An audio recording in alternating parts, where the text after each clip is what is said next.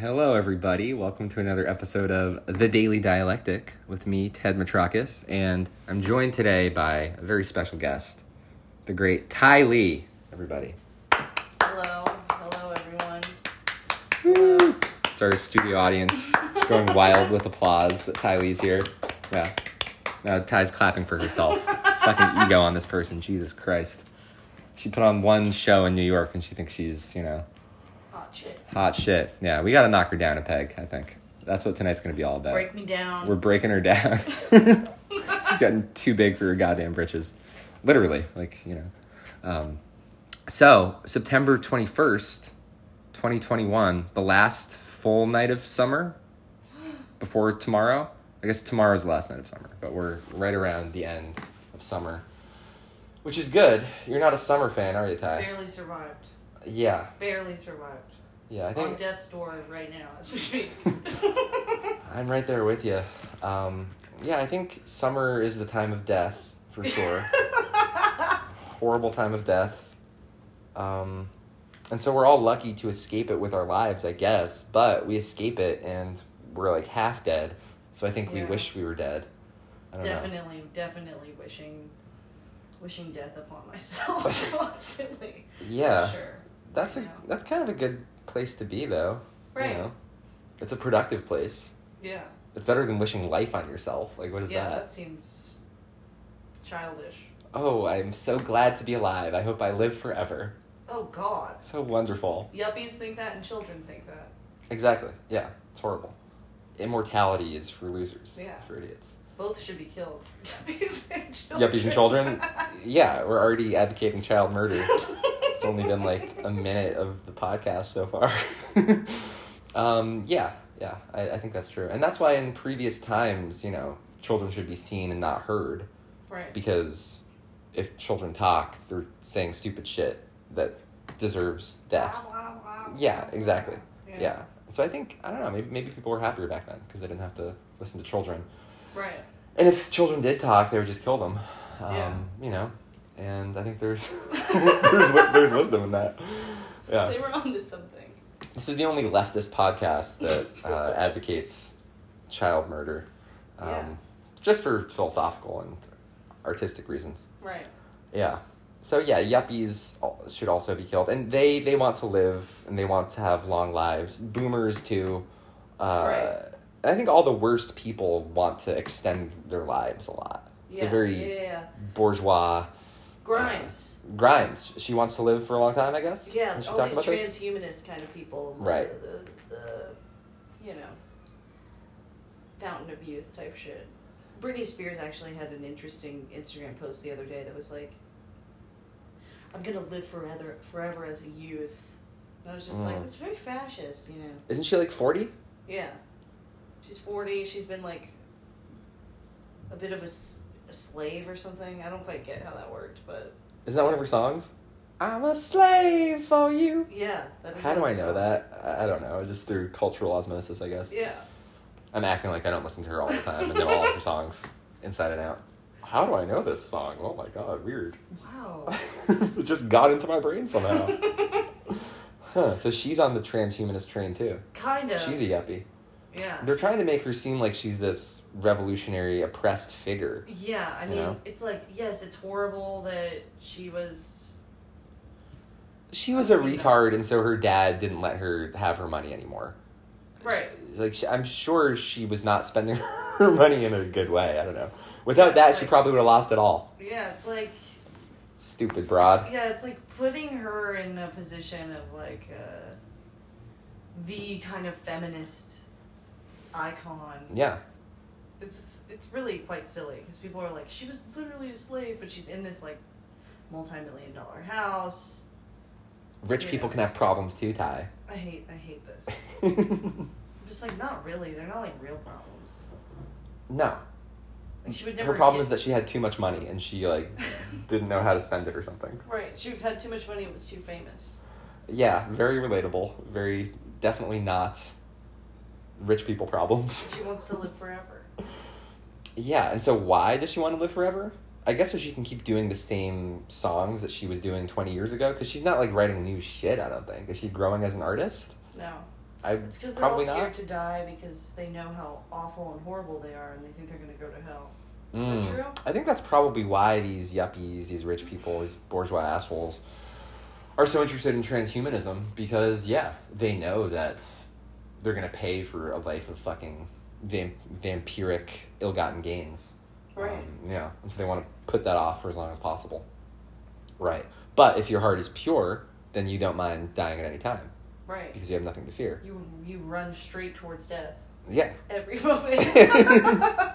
Right, because it'll be an end to your horrible, endless suffering. Right. And you'll get to, I don't know, go to heaven if you believe in that shit. Or, right. I don't know, even if you don't believe in heaven, just like not being alive is its own reward. Right, like...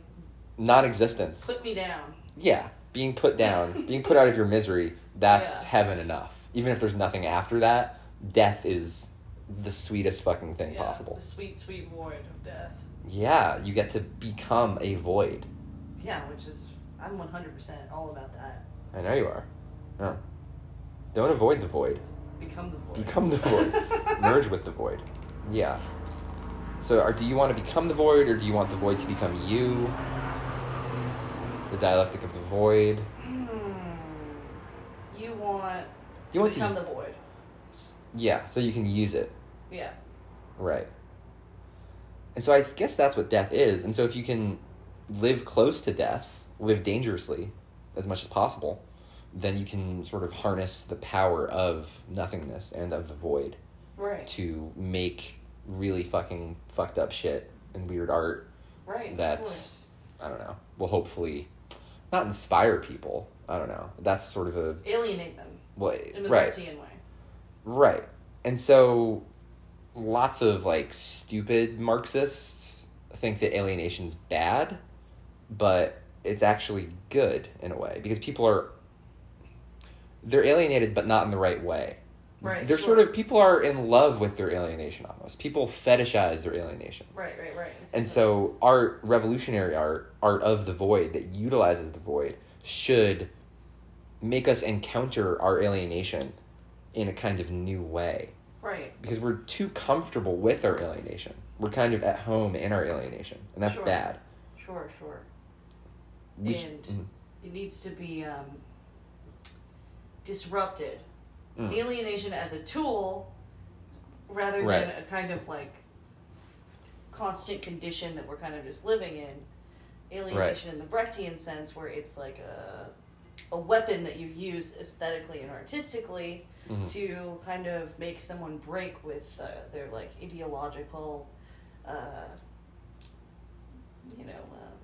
common sense or something like this. Right. Yeah. And so art should be a tool that you use to kind of, I guess, shove people, push them in a kind of new direction, but you don't really know where it's going to go. No, it's just the act of the doing, the push. Yeah, and that creates its own momentum, and it's going to be different for every person. Like any work you create, or that any artist creates, it's going to be interpreted in a different way by everyone who experiences it or encounters it. And they might get something totally wrong out of it, or something evil out of it, or whatever, but that doesn't matter. It's still better than, I don't know. Things continuing as they are, or whatever. Right.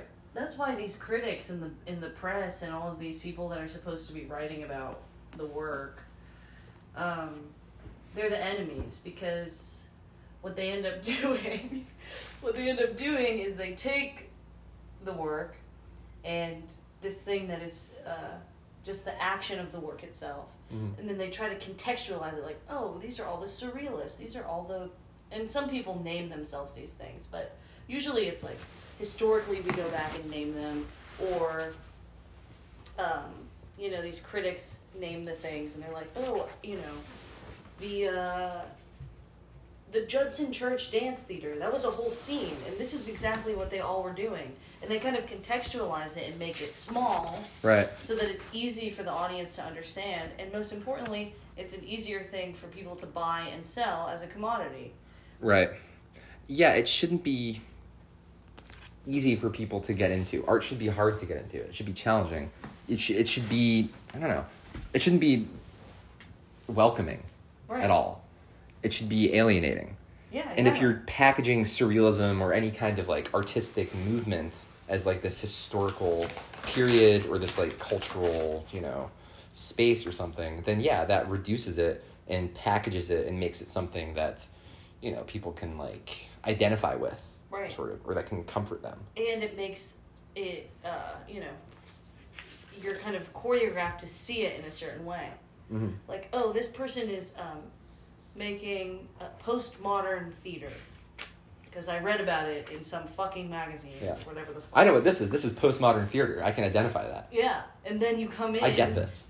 With all of these preconceived notions of what it is, and then you can't even really actually see the work and let it. Right, because you have these expectations for what it is. And with something like belch, postmodern. Sorry, I'm drinking beer. With something like postmodern theater or any kind of like experimental art, anything avant-garde, having any kind of expectations of it ruins it and goes against the whole like spirit of what it's supposed to be. Right. And so yeah, it should be something is totally alienating. But yeah, in order to, I don't know, make a living as an artist or have any kind of profile as an artist, it has to, I don't know, be absorbed or subsumed by the culture industry, by, you know, the bourgeois literary community. And I guess that's inevitable because that's what we're living under. But yeah, it does reduce everything to something that can be consumed and sort of understood. But that takes away the essential revolutionary nature of it, which is as a void. And so how can a void be like described or understood or communicated? Right. It can't, or contextualized. It can't be. Like no, if you, not at all. Yeah. And because you don't even know what it is when you're doing it. You can't even, the artists themselves can't even do it. And why would you want to do that? But then, okay, so you have someone like John Zorn, who's a big hero of mine, who has constantly kind of not been able to be pinned down, has constantly been like very much a curmudgeon with the press. And he's absolutely correct in doing that because he's trying to protect his work. So there is a way to like not succumb to this like being able to be defined so easily. You know, he's one example of that. right. But people do try to be like, oh, you know, he's a postmodern composer, whatever they might call him. But he's constantly changing what he's doing, and that's kind of the only way to be authentic, is to always be changing. Right. Not to be like, oh, this is me, this is my style. Style's a bullshit. Style as like a thing that never changes is a bullshit concept. But yeah, because I think art, any kind of interesting style should stay at the surface in a way, and it shouldn't be deep. And anything that is on the surface, like if you put something on the surface, it can roll off, it can get lost or whatever. It can change and be moved. You can move it into a different lighting or something like that. Exactly, yeah. And so when things are on the surface, it's necessarily temporary, and it's constantly shifting, and you can lose it, like you lost your keys earlier. Yeah, exactly. Yeah. But if your style's like deeply embedded, if you're like constantly burrowing down, then I guess it's going to be more fixed and more kind of sturdy, but it's not really going to go anywhere. So it should be, so surfaces are actually deeper than depth. Right. But things have to be kind of transformed into depth for culture writers to write about them, or for like douchebags to talk about them. They have to act like these things are so deep and profound, and like, oh, you can't understand them, or whatever. Right, right. But art should be right. The tastemaker does that. You know? Tastemakers need art to be deep, so that you know. It's the whole history of the post-punk movement, or whatever the fuck. Right. About. Yeah. You need another beer, Keegan? I think I'm good for now, but yeah, might as well get one. Okay. But yeah, so culture writers and tastemakers need art to be kind of profound and deep to justify their position and to act as gatekeepers and so on. Right. But art should be, you know, for the masses. It should be for everyone. You shouldn't have to have any kind of real context or like an advanced degree, or like you shouldn't have to have read some special book or whatever to appreciate art. It should be on the surface. And surfaces are threatening, I think, to power. Because if everything's on the surface and everything's exposed, and so this is why I think the bourgeois mind, tastemakers, whatever, they like the idea of depth so much, because things aren't exposed. Things are hidden. You have to dig for it. And so you're wasting all this time and energy digging for meaning underneath in this subterranean way. But then you get to the bottom and you realize there's no bottom or there's nothing there or whatever. And so the surface is all along. Right, yeah. And so if you start digging, then you've already lost, basically. Because you can never dig deep enough. Right, exactly. And this is the cool thing about... So don't dig at all. Yeah, and this is what's amazing about performance work and working with the live situation, is because there's no artifact after, you kind of get rid of a lot of those issues of like... Yeah. Well, you know, we can go to the museum and look at that painting. Fetishizing it. Yeah, exactly. But if turning it into an object. If there's nothing there, when it's all said and done... You know, of course, there's, like, the video of the thing or whatever, you know, but... But the real thing itself is just, like, the night that it's being performed. Yeah, and then it's gone, it's done. Yeah, it's sort of an aura. It's this intense aura, and you can really feel it that night and, like, for a few days after, but then it fades, and it has to be used for something else, incorporated in some other way. Right, sure. Sort of. Same thing with, like, you know, the... Music is oral, obviously. Oral. Good one, Beavis. But, like, you know, yes, there's the recording of the thing, but it's a transitional form, you know, it's it never actually really exists outside of itself in that moment. Dance, too.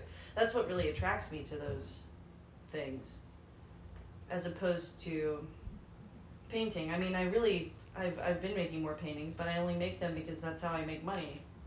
Yeah. But I really... Painting is something that, like, it takes effort and, like, you have to, like, I don't know. It doesn't come out of you as organically, I guess. Like, it's kind of like a pain. Pain, like, the word pain is in it. Actually, it does. It actually is really easy. Oh, really? Okay. That's why I hate it. Because it's just like, oh, look at it. Pretty colors. Oh, another fucking image of my fucking stupid hand. Sell it for $1,000 and whatever some sucker will pay for it. It seems like it's hard. It seems like it's hard for you to take yourself out of painting to some extent. Yeah. Where, like, with other stuff you do, you're not, like, in it at all. It's more about other things. Yeah, it's more experimental. Yeah, but for some reason with painting, it's more, like, identity-based or, like, personal in some way. Yeah, sure. And you don't like that. No, I hate it. Because that's bad art. Right. Yeah. Getting back to the thing about how good art should, like, be sort of temporary and fleeting, I think anything good moves fast and it's gone, like, before you even know it. That's why I like the Minutemen so much. Their songs are, like, 80 seconds. Yeah. Like, the best, like, Double Nickels on the Dime, one of my favorite albums ever. Amazing record, yeah. And most of the songs are super short, and not every song is great, but the best parts on that are amazing, but they all pass so quick. But that doesn't make it any, like, less good. I think that's what makes it good. Right. And so, you know, I think that's the essence of good art. And so it's very surface, and so the best parts of that kind of music they feel kind of, like, incidental or, like, you know,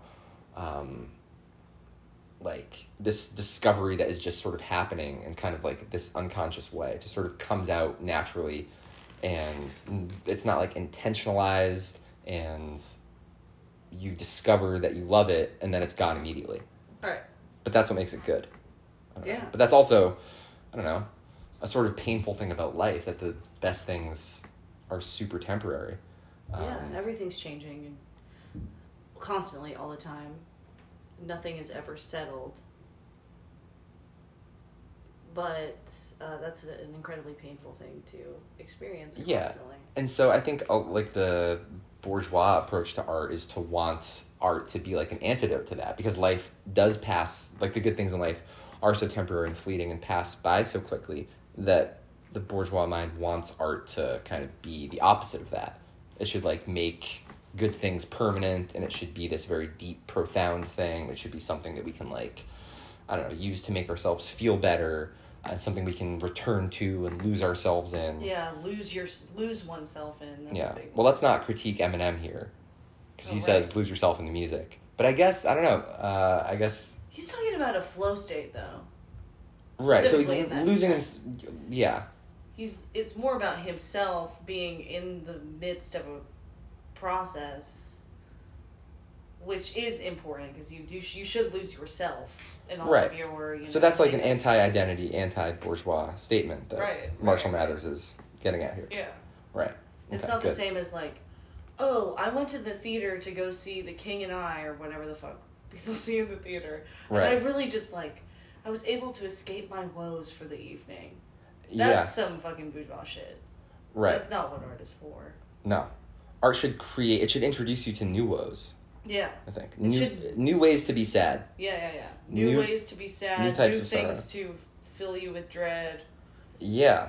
Things of this nature. Yeah, I think that's a beautiful thing, is finding new ways to be miserable. Because you're going to be miserable all the time. That's pretty much all life is. Yeah. But we get into these ruts of being miserable in the same way, kind of. Right. So I think all we can do is expand our misery, or diversify our misery. And I think that's one of the interesting things that art can do. Right. It shouldn't be... there's another kind of prevalent aesthetic right now of I've talked shit about it pretty relentlessly everywhere. But this kind of the party and joy, art should be about joy. Art is about come to my show and we're gonna experience joy and happiness together. Who says that? You have friends like this? I don't have any friends like this. You don't have any friends. But it's a thing. It's a celebration. This kind of hedonism of right. Yeah. And it's everywhere. Not even just in art. It's also in, contemporary feminism. Contemporary racial politics that are I'm a queen. I'm a goddess queen. This kind of thing. Right. Or contemporary feminism. I'm gonna chase my bag and be a bad bitch.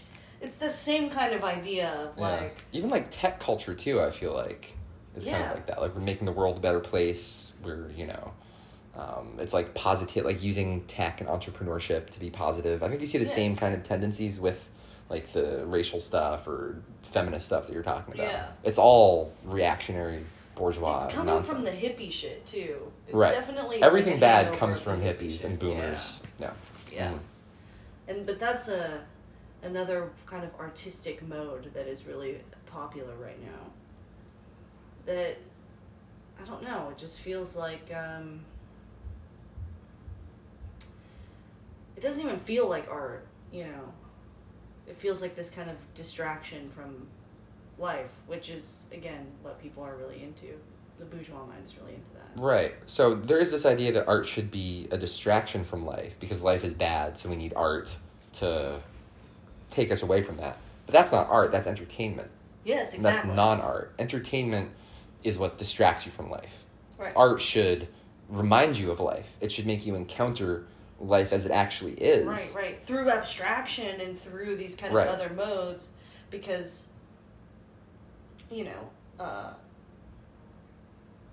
reality is incredibly complex. So we know it sucks. We're suffering. So... And that's kind of the given, that's common sense. But then you have art that kind of abstracts it and kind of alienates you through these abstractions, and then you become more aware of the empirical reality of your suffering or something like this. Right. Maybe, if it's good. Right, yeah. And so art should not distract us from life. It should present us with life. But, so that kind of sounds like socialist realism. Yeah, sure. So in the Soviet Union, their main aesthetic mode was socialist realism, where it just sort of straightforwardly depicted the proletarian experience, or the generic worker as this pure kind of form or whatever. Right. So it's just kind of reflecting life as it is back to people. Right. But I don't just this sort of mirror. I don't like that either, because it's too... It's too literal. It's too literal. Yeah. You have to go through these alternative routes to get people to see kind of what is actually taking place. Mm-hmm. If it's too obvious that it's just a reproduction of what already exists, like, why even do it? Right. If you're just like, I'm going to paint a picture of this fucking worker, I don't like socialist realism. Because you hate workers. Yeah, I'm anti-worker. I'm the most anti-worker leftist. No. But I just don't like that. You know, oh, okay, we're just going to paint all of these pictures of workers doing what they do, and they're going to be, like, photorealistic. What the fuck is the point of even doing it, then? I don't know, to kind of comfort workers or empower them, sort of. So it's kind of like the mirror, it's kind of like the flip side of, like, bourgeois art, like, liberal bourgeois art that we have here. Like, HBO, all of their shit representation is, like... Yeah. Of the oppressed, you know, masses, or once oppressed masses, whatever. Yeah, so they have, like, shows about black people being oppressed, and we're supposed to be sad about it, and that's supposed to be empowering to them, or whatever. But there's also, like... a big thing with HBO, and that's sort of just like the, I don't know, main example of like mainstream high-end liberal bourgeois art, where it's like showing, it's like representing the ugliness of the bourgeoisie to themselves, because I think most people who watch HBO, who have HBO subscriptions, are, you know, wealthy bourgeois people, although not everyone. And so a lot of their shows are just like reveling in the ugliness of the bourgeois class. And, like, it's supposed to be a critique of them, I guess, because, like, oh, look how horrible they are. But it always makes them seem, like, funny and sexy and successful and whatever. So it's ultimately, like, empowering the bourgeoisie by kind of... So it's kind of like bourgeois realism. Right, sure. You know, like HBO shows, Hulu shows, sure, Netflix, whatever. So in the same way that I think socialist realism is, I don't know, just kind of, like, reflecting the proletariat back to themselves. And so it's I guess, like, a mechanical... materialism. Yeah. This idea that, like, if we just represent reality as it is, then that will somehow carry history forward. But there has to be this kind of negative dialectical element to it, where you're not just reflecting the way things are back to people. Right. There has to be this, I don't know, critique, there has to be this negative element, and that is what can drive history forward in a way. Right. And so this is where nothingness and void comes into art. Sure. Exactly. But the bourgeoisie can use nothingness in their art in kind of a shitty, not dialectical, mechanical way. Yeah. Such as John Cage. Yeah, exactly. So how does John Cage use nothingness in a bad way? Well, John Cage says, you know,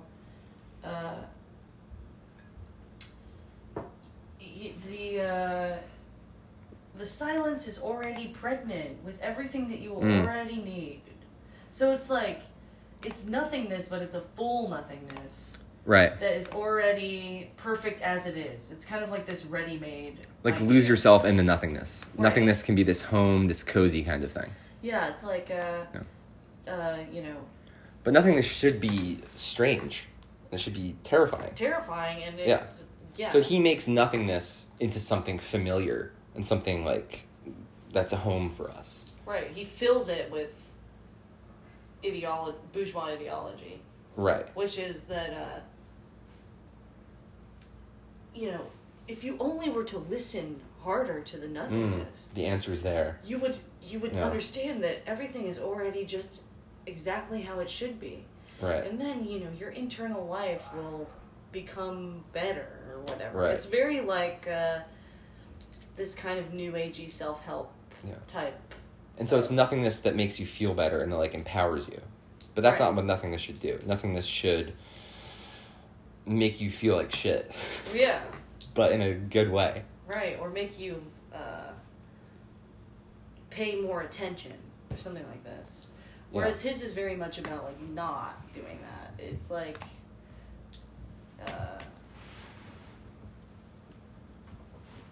his is like, you know, just be quiet and let the world speak, you know, or something like this. Yeah, and so it's like a peaceful nothingness. Yeah.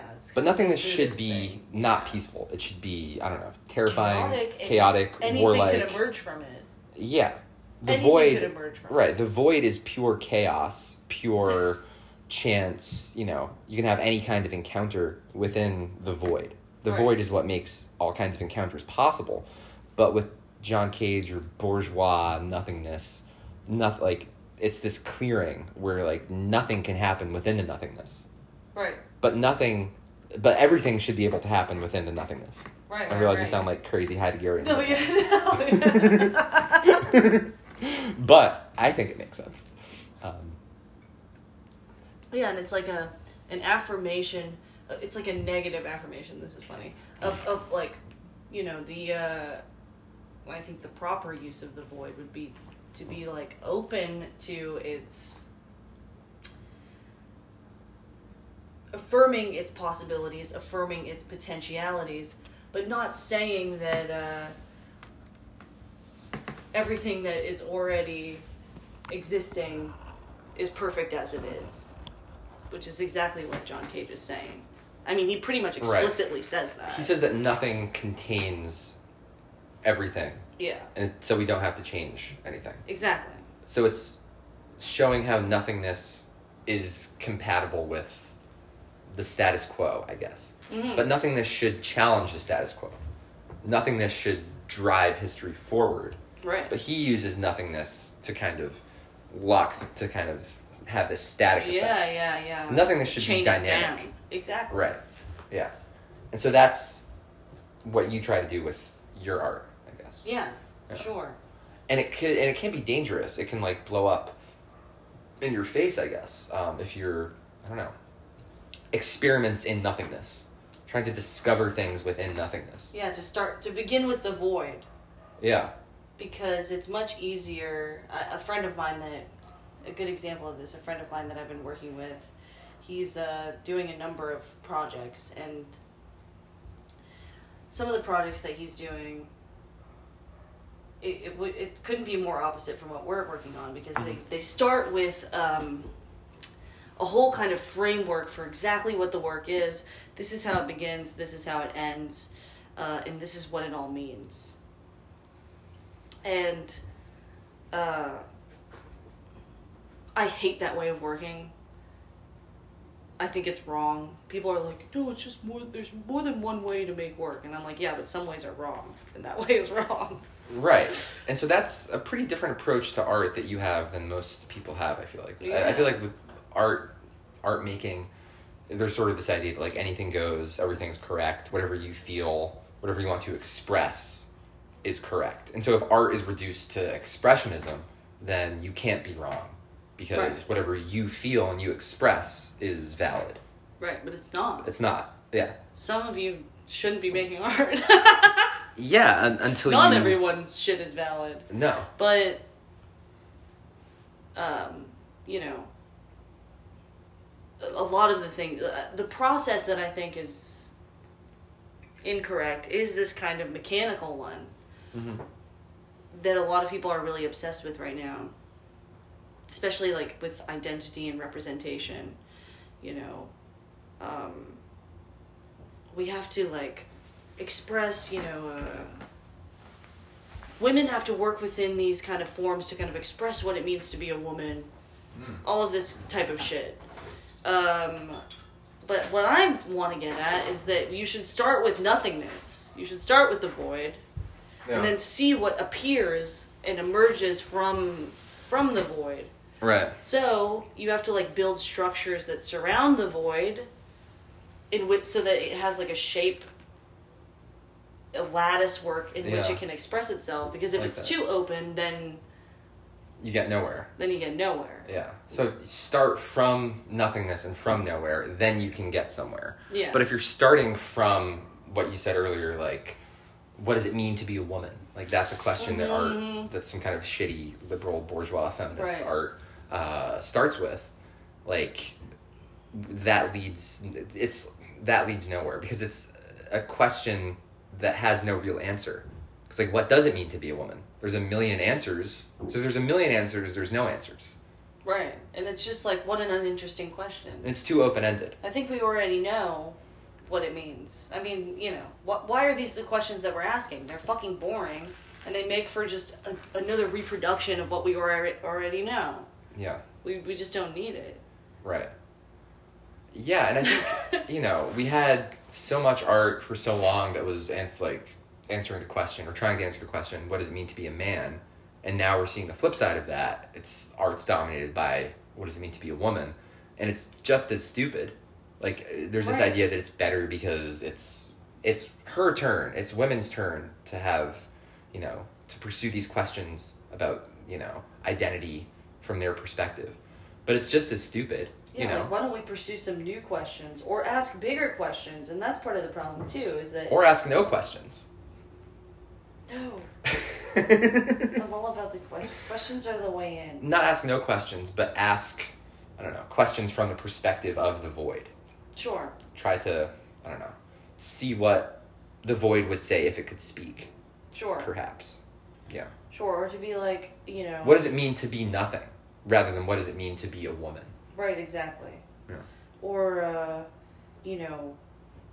some of the questions that I'm asking right now are just like massive questions that I know can't be answered, but they just get you a way into the void. So, like... And then once you're in the void, then anything's possible. Exactly. Then it kind of can just open up and do whatever it does, but you have to have these kind of ways in. You have to enter the void. Yeah. And that's usually through these questions. But if your question is, what does it mean to be a woman, then you automatically fill the void with all of these stories about yourself and trauma and, X, Y, and Z. And that becomes another void, but a bad void. That becomes the void or the pit of identity and of the self. And you lose yourself in that, or the soul or whatever. And so that's this like shadow that has no bottom to it and has no real answer. And so that's the bad kind of void. So we want the good kind of void. Right. And so that's a tough distinction for people to understand. Right. Exactly. Anything that burrows you down deeper in ideas about yourself is generally going to be boring and... Yeah. Art should have lightness to it. It should have a light touch. It shouldn't necessarily be heavy or have this gravity or this depth or be profound or anything like that. Right. And that's, I think, different from how a lot of people feel about art. But so this is why, again, you like Brecht so much. So, as we were talking about earlier, Walter Benjamin, I know it's Benjamin, but I say Benjamin because I'm American. Yeah. And I'm retarded. Benjamin and Brecht were talking, and so Benjamin stressed the function of his extremely light and certain touch, and suggested that affinities existed between his plays and the ancient Chinese board game of Go, with its initially empty board and its strategy of placing rather than moving pieces. You place, so this is a quote from Benjamin, you place each of your figures and formulations on the right spot, whence they fulfill their proper strategic function on their own and without having to act. And so you relate to this and what you're doing. Yeah, sure. And so it's light but certain. And that seems like kind of a contradiction, because if something's light, we think that it's surface and that there's not a lot of thought that goes into it. It's superficial. But superficiality can be deep, and it can have a lot of certainty in it, and that you're being superficial on purpose. Right, sure. And for kind of strategic reasons. And so then he gets into talking about comparing Brecht's artistic style to the game of Go, where, you're placing things in a certain spot, and they kind of have their own momentum, their own function without having to act. So just putting things in the right place. Right. Basically. And so you don't have to burrow down too much. You just have to put pieces where you think they should go, or where it would be interesting to have them be, and then kind of see what they do. Right, exactly. Exactly. Yeah. It's more scientific than it is... than it is this kind of romantic or like bleeding heart way of thinking about what the way that a work should be made. Right. Like, this character means this, and over the course of the play, we have to have some kind of sympathy with them, and then that'll build a depth with that character, with the audience, and then the audience will leave, and it will stay with them forever. until, this kind of way of thinking about it. Brecht is not really like that. His characters are kind of these, like, husks for ideas to live inside of. Mm-hmm. He just places there. Yeah. Concepts. Mm-hmm. And that's also why, like,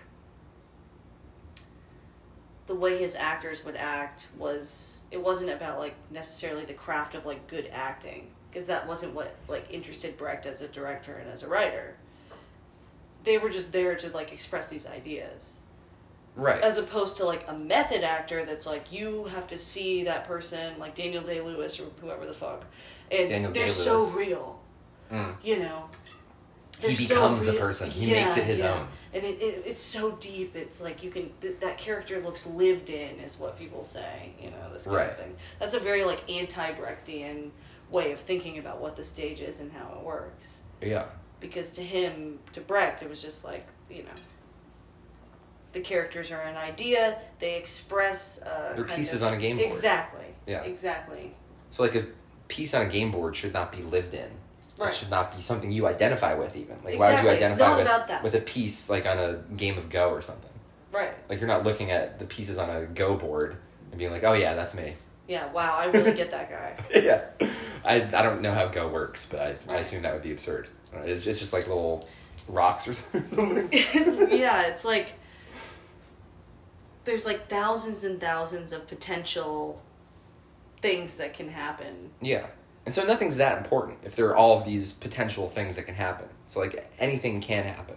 Right. And so a lot of, like, heavy bourgeois art, it's like, oh, it has to be this. Right, it has to be that. And it's very controlled. Here's the beginning and here's the end, and it has to... Right. It's super controlled. Yeah. And so it shouldn't be. And so it should be, as you were saying, scientific in a certain way. And with science, like, you don't know what's going to happen. And that's what makes it interesting. You can have discoveries. Right. It's experimental. Yeah. It must be, because if you don't have experiments, you don't have science. Yeah, and so there's a lot of talk about experimental art, but it's usually not thought of in terms of, like, scientific experimentalism. No. It's usually, like, experimental art. It's like, oh, it's abstract, it's expressive, it's anything goes, it's, it's childish. It's indulgent. It's too open, sort of. Yeah, and it's indulgent. Yeah. And science isn't open. It's very strict and limited, right. But that's how you can do experimentation in interesting ways and find things. Yeah, you have to build these kind of parameters around what you're working with, these limitations, to kind of give the void form. Yeah. To give it some kind of shape so it's not just too open. Right. And then the kind of the boundaries that you give it and the kind of rules that you set into place, like you would in a scientific experiment, those rules, the way that they interface with all of these potentialities is what makes the art interesting. Mm-hmm. It has to have some kind of tension in it. If it's too open, then it's nothing. Literally, like, you just have, children playing, it seems like childish. It's not so the void can't be too open. It has to be a closed void. Yeah. Which is kind of a strange idea. But that's how it has to be. Yeah. You have to, build these, You can't come into my void. Yeah, or rather... You have to earn your way into the void. Or rather, you can't just use the void all willy-nilly like it's... Right, the void is not a toy. Yeah. Like you're a fucking baby, like, where's my binky? Oh, right. Yeah, so a lot of experimental art is kind of babyish. It's binky time, yeah. It's like, it's ridiculous. It should not be binky time. It should not be binky time. It's, It should be fascist. It should be, challenging for the artist, too. Mm-hmm. I mean, this is something that I've been dealing with in making these new works that I'm making, is I can intuitively feel when it gets too into babyland. And I can see it happening in front of me. I'm like, oh my god, they're all just enjoying themselves. Right. And everyone who's doing this work is just enjoying themselves and being like, wow, oh my god, I'm free to do what I want. No. And I'm like, you're definitely not free. I mean, let go of that idea. Yeah, they're expressing themselves too much. It's indulgent. Right. Yeah, like they should never be expressing themselves. No. And you're not expressing yourself either. No. No way. So what is being expressed? Nothing. But that's what makes it interesting. Yeah, nothing is being expressed. What makes it interesting is these kind of scientific ruptures that happen that could not be predicted. Mm-hmm. Right. And then something new can appear. Yeah, and something terrifying and something horrible. Yeah. You know, like Einstein, he didn't know that his equations were going to lead to the atom bomb. Right. But you can make a direct line from his discoveries in 1905 to dropping the atom bomb on, Japan 40 years later. Right. He didn't know that was going to happen. But, I guess it's still good that he discovered it. Right. Even though it led to terrifying things. But it's just that when you... Art should be terrifying. Yes. And the best... And there should be risks, and people should die. Yeah, many... If your art kills someone, that's good art, right. I would say. You did your job. Yeah. So, like, Goethe, the German version of Shakespeare, I think one of his earliest novels, The Sorrows of Young Werther, about this super depressed young man, basically like the first incel novel. Okay. You heard of it? I think I'm not going to say what I was going to say. Say it. No. I have heard of it. I've never seen you censor yourself before. But anyway, I just bring it up because lots of people killed themselves after reading that book. And so that's, I think, what makes it good art, because it was fucking deadly. It was dangerous. And so he had to come out and make this statement, like, don't follow my ideas or my perspective or my art, like, follow your own. So, like, the guy in the novel was very depressed and suicidal, and so people who read it sort of took that on themselves. They identified with it too much. Right. And so maybe it was bad art in that sense that, like, people identified with the character too much and they wanted to die because the character made them want to die and the character wanted to die. So yeah, your art, you shouldn't make characters that people identify with too much almost. Yeah, right. I mean, this is Brecht's whole thing. I think I've said this. I talk about this one all the time. It's another one of my favorite stories. But when Mother Courage first premiered, people were identifying with her, like, on an interpersonal level. And he was so upset with that. That's totally me. I'm such a Mother Courage. And they were like, oh my God, it's like when liberal women watch Sex and the City, like, I'm a Miranda. Oh God. I'm a Samantha. I'm a Mother Courage. Yeah, exactly. Oh. Exactly. Horrible. Brecht is like, she's awful. She's supposed to represent, like, the most, despicable aspects of, like, human beings under these conditions. You're not supposed to sympathize with her. You're supposed to be disgusted by her and kind of alienated by her presence. Right. You shouldn't find yourself in her. Yeah, with all this empathy thing. Yeah. And so I think the same is probably the case with The Sorrows of Young Werther. Like, you should be disgusted by him. Right. Like, this pathetic man. You shouldn't be like, oh, that's me. Right. Or if you do feel like that, that should make you reconsider your shit and, like, why do I identify with this pathetic person? Sure. So it should make you, like, reconsider your alienation rather than, like, doubling down on your alienation and, like, delving more into it. Yourself. Yeah, right. Okay, so maybe that's not good art if it makes you kill yourself. Well, I mean... Like, do you want people to die from your art? You want people to die in general. Like, if your art does it, if not, it doesn't matter. I don't know. If someone died from my art, I would probably just be like...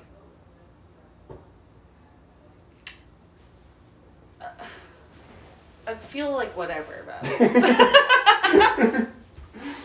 You'd probably be pretty proud. I don't know. That'd be pretty cool. I would be, yeah. It would lead to some emotional conflict. Mm-hmm. For like 5 minutes. Yeah, then I'd be like, what's next? On to the next thing, yeah. Alright, I have to pee really quick. So okay. Let's pause it. Pee break, folks. So, moving on from the theory of art to current events, the Met Gala was, I guess, last week. I don't know. I'm losing track of time. I don't know. Because, yeah, we're all dying soon, so who knows what time it is or anything. Teetering on the edge of death. Yeah, it's just death o'clock. That's the only... And what day is it? It's Death Day. It's Death Day. Death-tember. Death-tember on Death's Door. Death Walk. That's right.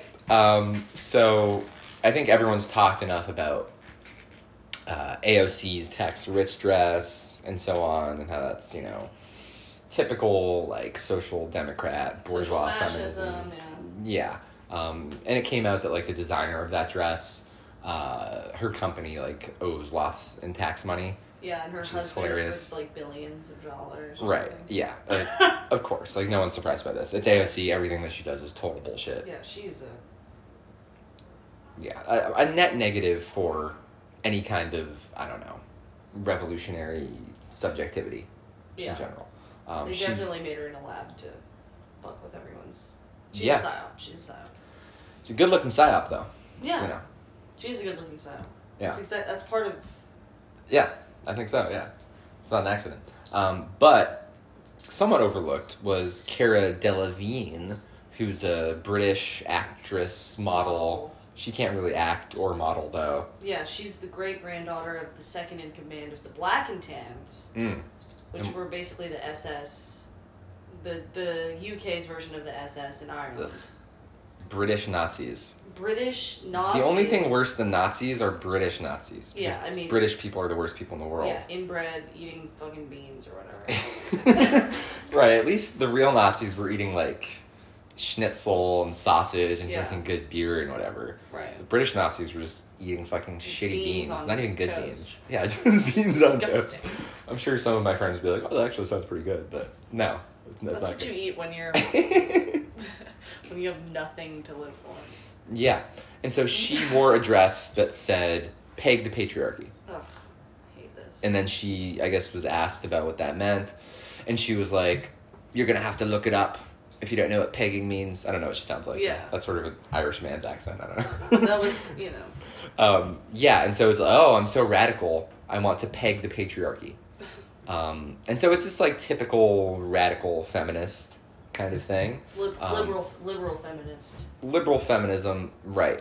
And so what is pegging? I don't really, it's like if you fuck a guy in the ass with a dildo or something. Yeah, pegging is basically when you strap one on and you ram it up. Okay, yeah. You sound like you've done this before. Yeah, Ty's gonna be pegging me after the podcast because I'm the patriarch. Strap one on, ram it up. Mm-hmm. Why pegging? Like, why not just call it, I don't know, anally raping a man? I guess it doesn't really have to flow off the tongue. Anal rape the patriarchy. That's what the shirt should have said. Yeah, there wasn't enough space on the shirt to fit all that. Yeah, and so I think it's interesting because, you know, she's very wealthy. She has this... of a genocidal war, or great-granddaughter of a genocidal war criminal. Right. She has this fake job of being a model where she just does nothing and she makes lots of money, whatever. And she gets to posture as this, like, radical, revolutionary figure because she thinks that women should fuck men in the ass and that will get some kind of social change. Yeah. If enough women fuck men in the ass with dildos, which I guess is what pegging is, then we get socialism. Right. Or something. I mean, there's a number of things wrong with justice, this. I don't know. One, straight men have been taking it up the ass a long time. We still... It hasn't changed much. I don't know. Maybe not enough men have been getting fucked in the ass. We need to reach, like, a critical mass of ass, of if we just dick and ass. Fucking penetrate enough, we'll win. Yeah, and if everyone does it at the same time, it'll have, like, this collective effect. If all the men get pegged at once, if all the straight men get pegged at once, patriarchy will fall for once and for all. I think that's how it works. Yeah. I think she's right. Yeah. You just gotta line up every man in the world and get every woman in the world behind him with a dick strapped on. And if they all fuck him at the same time, then patriarchy over, and then we get feminist utopia, and it'll be led by people like Cara Delevingne, who are descended from British Nazis. Or criminals. Yeah, and once they're in charge, then things will be good. Right. So we need to replace the genocidal patriarchy with a genocidal matriarchy. Yeah. Basically. Which is obviously fucking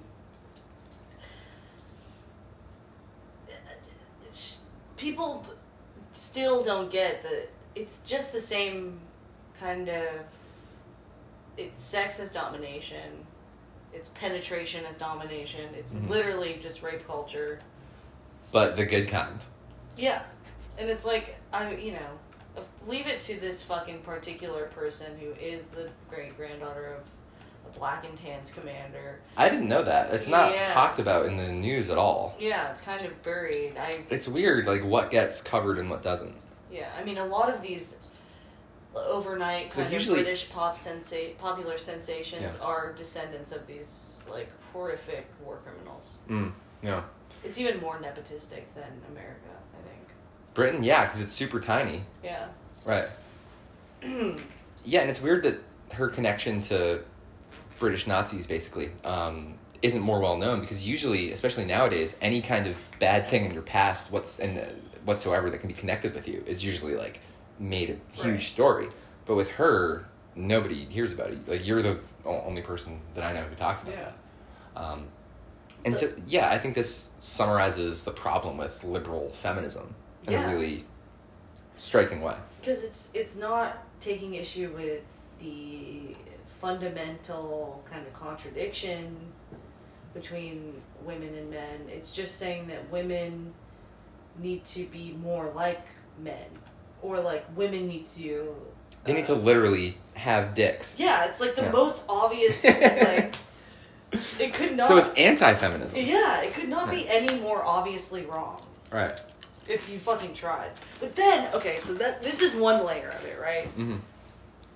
Then there's an added layer where there was, like, a queer moment with it, where people were like, actually, it was the non-binary woman who made up the... Or, not non-binary woman. You just fucked up. You're canceled. I did a fucking hate crime. Yeah, that was live hate really... crime. Dude, it's problematic. There's a non-binary person who was actually the first person to say peg the patriarchy. Cara Delevingne stole it. And that's the fundamental problem that they saw. All about, intellectual property. It's very capitalistic. It's so funny how they always do that. Yeah. It's like clockwork. It's like, okay, some white liberal feminist, genocidal war criminal feminist says something stupid, and then some, like, weird queer theorist is like, actually, I did it first. Right. It's like, you're not getting... So my shitty reactionary idea isn't really good feminism at all, you stole it from me. Yeah. I did it first. That's the problem. Yeah. Right. Is that you're not giving me credit for my ownership of this horrible idea. Right. It's not the idea that's wrong. It's that you're not respecting my property rights. Exactly. And it was just like a perfect, like... Yeah. The kind of chain of the way that all unfolded was really funny, because it kind of just got to the heart of, like, everything that's wrong with, like, gender theory and this kind of fucking shit. Which is that doesn't pose any kind of threat to capitalism whatsoever. It's totally consistent with everything. You don't think Judith Butler is a revolutionary who the bourgeoisie is terrified of? You know, I actually have never given her a fair shake. I don't really know what's good with Judith Butler. But from the amount of vitriol she gets from people that I respect, I think that they're probably right. Yeah. Just say you hate her. That's what I was looking for. What does she say about stuff? Oh, I don't know. I certainly haven't read her. But she's just like an example of, like, the main gender theorist. And yeah, I don't know if her ideas are really challenging to capitalism, because, you know, she's had a privileged position in liberal academia for decades and decades. And they're not going to give those positions to people who are, like, threatening the system in a fundamental way, I wouldn't say. So, yeah, I would be distrustful of all of those people. I don't know. Right. Yeah. The only academics you can trust are shitty adjuncts like me, who, you know, have no protection and are always on the verge of losing their fucking jobs for, you know, being a little Hitlery on Hitler. Being a dialectical Hitler. Yeah, dialectical Hitlerism is not a crime, okay? Yeah, dialectical Hitlerism is the future, baby. Yeah, it's Come dialectical, on. so it's not just normal Hitlerism. That would be bad. Yeah, it's not just straight up Hitlerism. No, I would never do that. That would be problematic. And that's not something that I would ever do. Not ever. Yeah. So that was funny. And she sucks. And yeah. Feminism is in a bad place.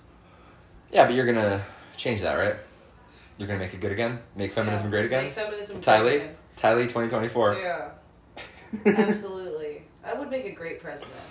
Maybe you should run for president of the Philippines with Manny Pacquiao. Manny Pacquiao. You can be That's his running vice mate. president? Yeah. I think that would be a great ticket. I would love that. I would do so good. I would do so good at vice president.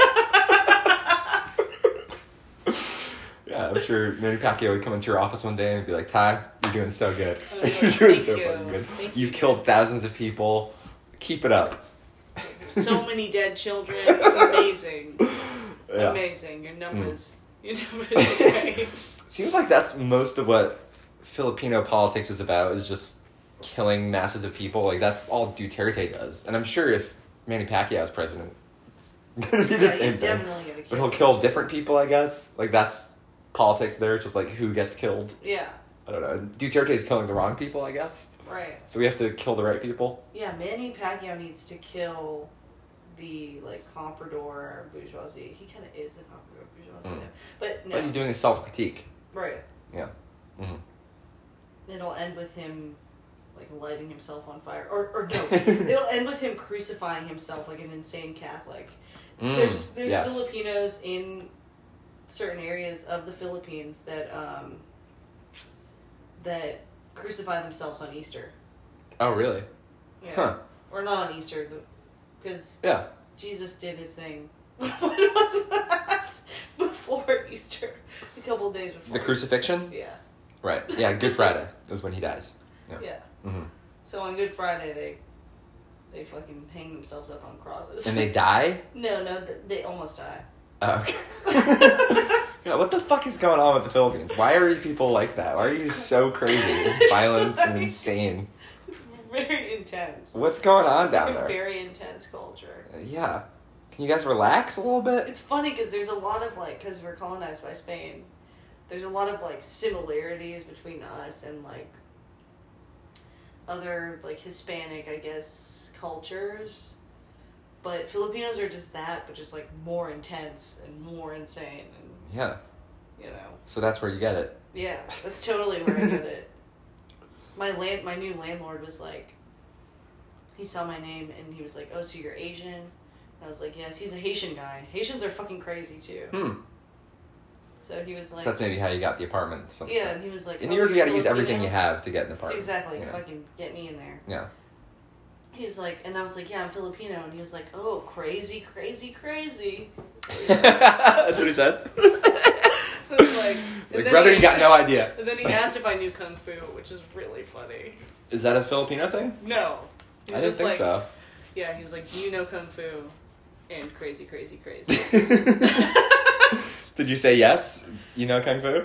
No. I should have. I should have lied. Yeah.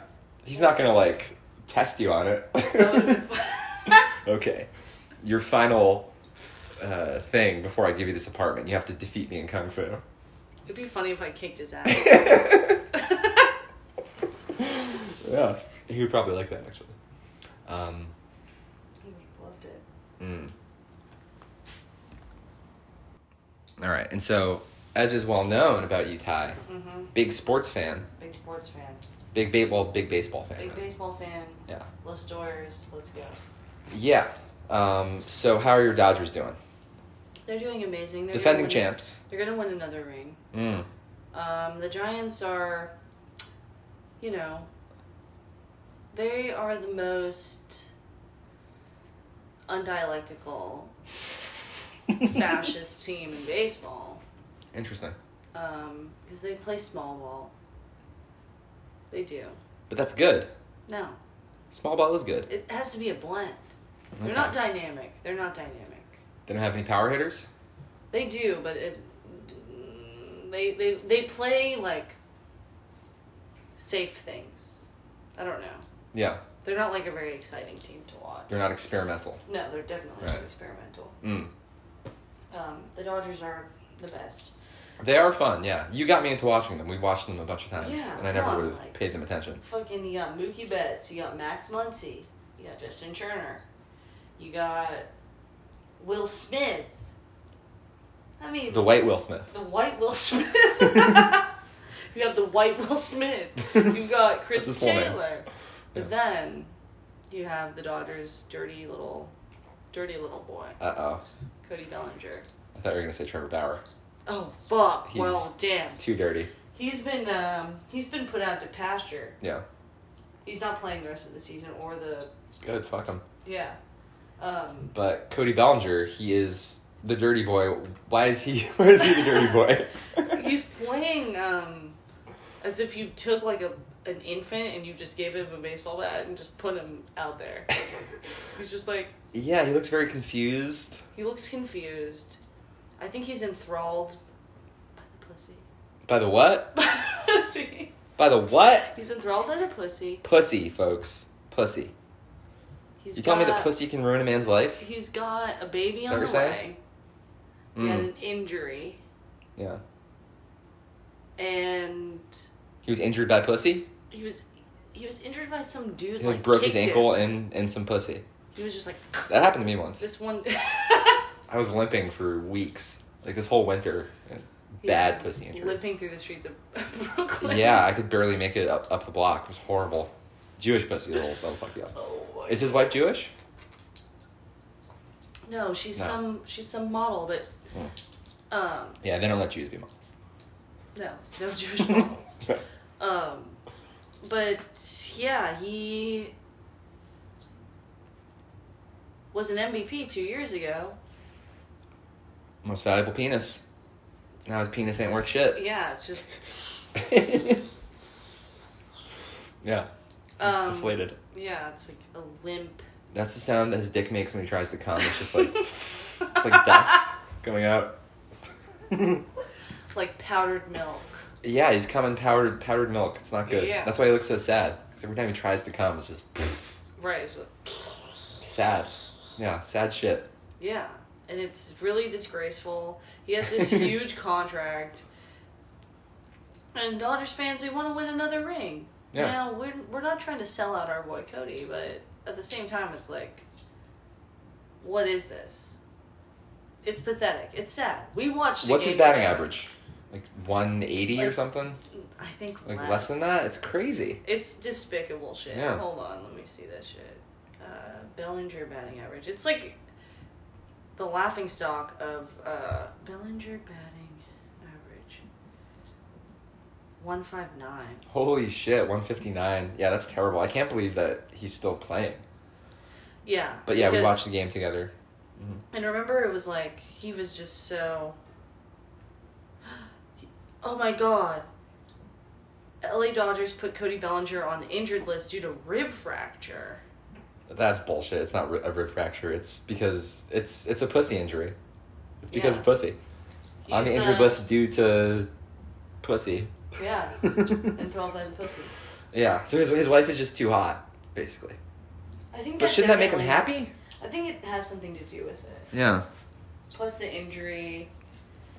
But everyone gets injured in baseball all the time, right?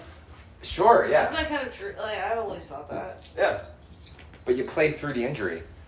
Right. He is somehow... He's a pretty boy. He's a bit of a pretty boy. He is, yeah. As am I. And so as, pretty boys, it takes us a while to get over things. I don't know, because we're so beautiful. And when we get injured or scuffed up, it takes a while to, get over it. Right. I guess. Right. Mm. And he doesn't really fit on the Dodgers because it's not a team of pretty boys. It's a team of, weird... freaks, and that's why you like them, because you like weird freaks. Right, exactly. Yeah. And Cody Bellinger should be on the bench right now. Mm-hmm. Everyone else is better than him. Well, he's not playing anymore. Yeah. So that's good. And I think that's a good move, and you guys are going to benefit from that.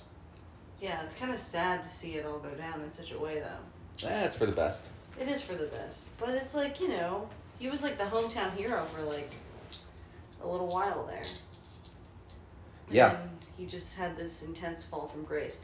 But he can have his resurrection moment which will be sweet for him. You think it's going to happen? I hope so. Because it would be nice to see him overcome this kind of adversity of sucking really badly one season. It would be a nice story. But, you know, he's still got great pussy at home either way, so everything's going to work out for him regardless. You know, I saw I guess this was about a month ago, I saw one Mets game with Ben, one with you, and one with Adam, the bassist of Bodega. Yeah. And the game I saw with Adam, we had crazy good seats and did LSD, and that's when the Mets lost to the Dodgers 14-4. They got fucking whooped. But we were sitting like 6 feet from Cody Bellinger's family. His wife. No, his parents. Oh, okay. And sister. His mom. Yeah. His mom's probably hot. His mom's pretty hot. But she has that, like, baked in the sun baseball mom, like, orange thing going on. You telling me orange isn't hot? You know, it's like, they look like orange is the new black. It's like that type of tan that looks like a 7-Eleven hot dog. Like Donald Trump? I would fuck Donald Trump. Would I fuck Donald Trump? Yeah, probably. Of course you would. It would be funny. You fucked worse than Donald Trump. Oh, man.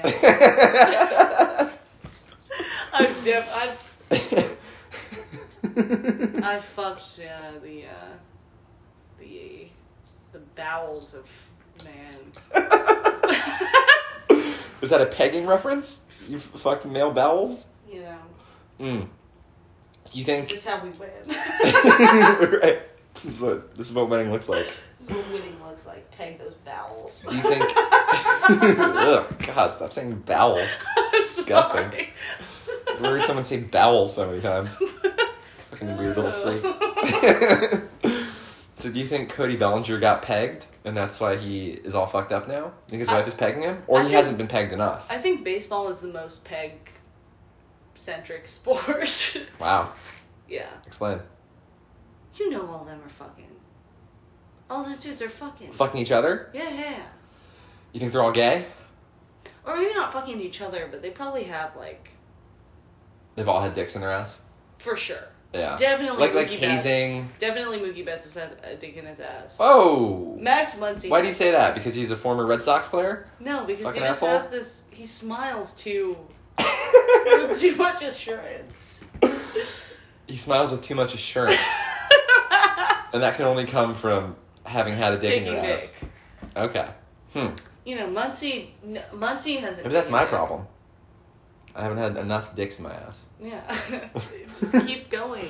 Yeah. I've had a few, but I need more. Stay the course. Keep going. Just gotta keep working through it. It's a little rough at first when you first start, but you gotta, push through. Right. Mm-hmm. Just thrust through. Yes. Thrust Open on. those bowels up. Yeah. This is our baseball, our sports roundup. Yeah, I mean, baseball is homofascism. Yes, the most fascist sport. Yeah. And dialectical homofascism. the most dialectical homofascism. Okay. AKA baseball. Yes. And so why is baseball the most dialectical sport, do you think? I agree that it is. Well, you go first. I'll riff on you. Well, shit. I was kind of hoping you would take this. Why is baseball the most dialectical sport? Well, because it's all about angles and... Game of inches. Game of inches, exactly. Mm-hmm. And, like, small little subtleties. Right. True. And I think that's what dialectics is all about. It's, Socrates, the inventor of dialectics, basically. And Hegel, too. It's making a lot out of tiny little distinctions. And so an inch, a tiny little thing, becomes massive. Right. That's sort of what dialectics is. The particular and the universal. Sure. Yeah. And I think baseball is, the national pastime. Or it used to be. I don't know. And it used to be the most popular thing in the country. It united everyone. It was kind of this universalizing thing. Right. But it's a very weird, particularistic game. And it comes down to... it's very local, and each city has their own, or they used to have their own kind of weird team and their ballparks used to be all weird. Like Fenway Park is very weird. You know, different parks have different dimensions, and so it's all different. Sure. So it's universal, but it's also very particularistic and different. Right. So that's one way in which it's kind of dialectical. And yeah, so it's fascist because it's super controlled and repetitive and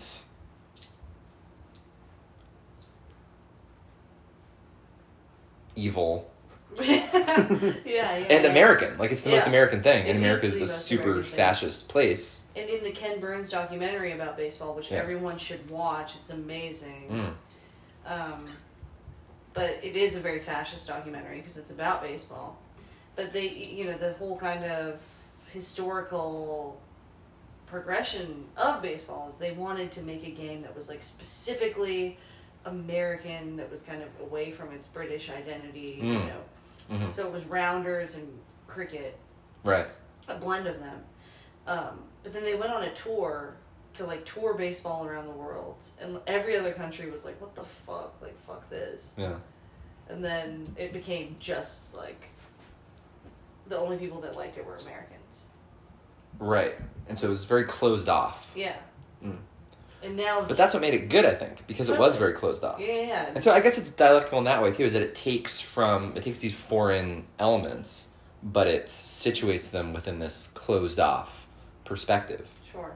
And so it's using, you know, things from outside, but internalizing them and making it into, and synthesizing it into some new thing. Right. But that new thing is, and so it's universal, but only within America. Right. Only within closed borders. Yeah.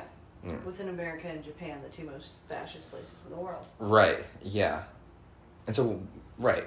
It's no accident that the Japanese love baseball so much. Yeah.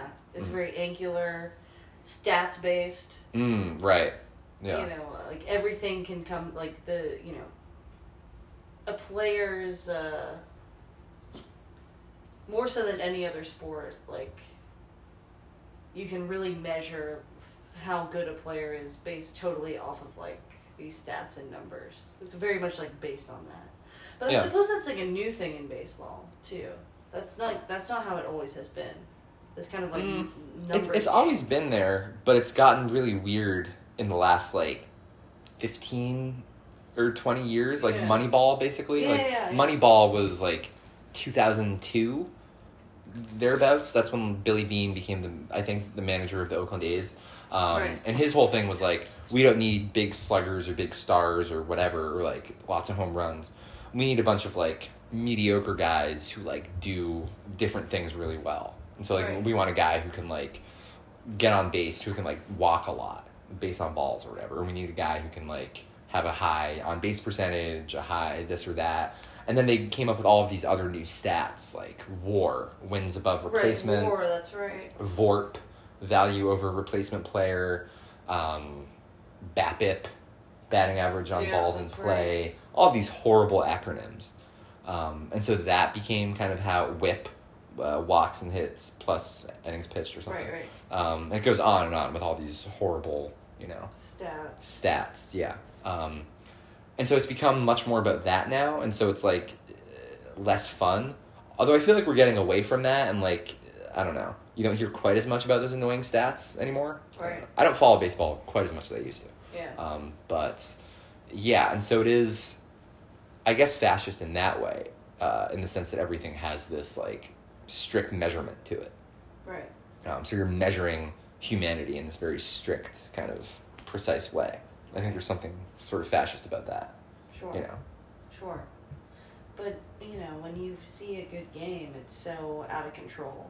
Like, that's what makes it amazing to watch. Like an inside the park home run or something. Yeah, exactly. Yeah. So, like, that's also why it's dialectical. It's this thing that is very heavily structured, angular, stats-based, but also it can get really unexpectedly insane very quickly and randomly. Mm-hmm. And when the action happens, any kind of action happens, it's like if you turn your head for like too long, you could miss like the most exciting thing of the entire game. Yeah, and I think that's dialectical too, like with a dialectical conversation or something, the most important point can happen very fast. And like we were talking about the Minutemen earlier, like their best songs, there's just this very brief little moment in it where like where the art reaches its peak. And if you're not paying attention, you can miss it. And so, yeah, I think dialectics does sort of appear very rapidly and and then it vanishes immediately. And so if you're not totally locked in, you can miss it. I think the same is the case with baseball. Sure. And it's mostly boring, too. Yeah. Until it's not. And then I think it's like, but what the fuck? A play I'll never forget, during when the Dodgers were playing the Braves postseason last year, there was a play that Justin Turner strung together in the span of like 3 seconds, but he basically got this double play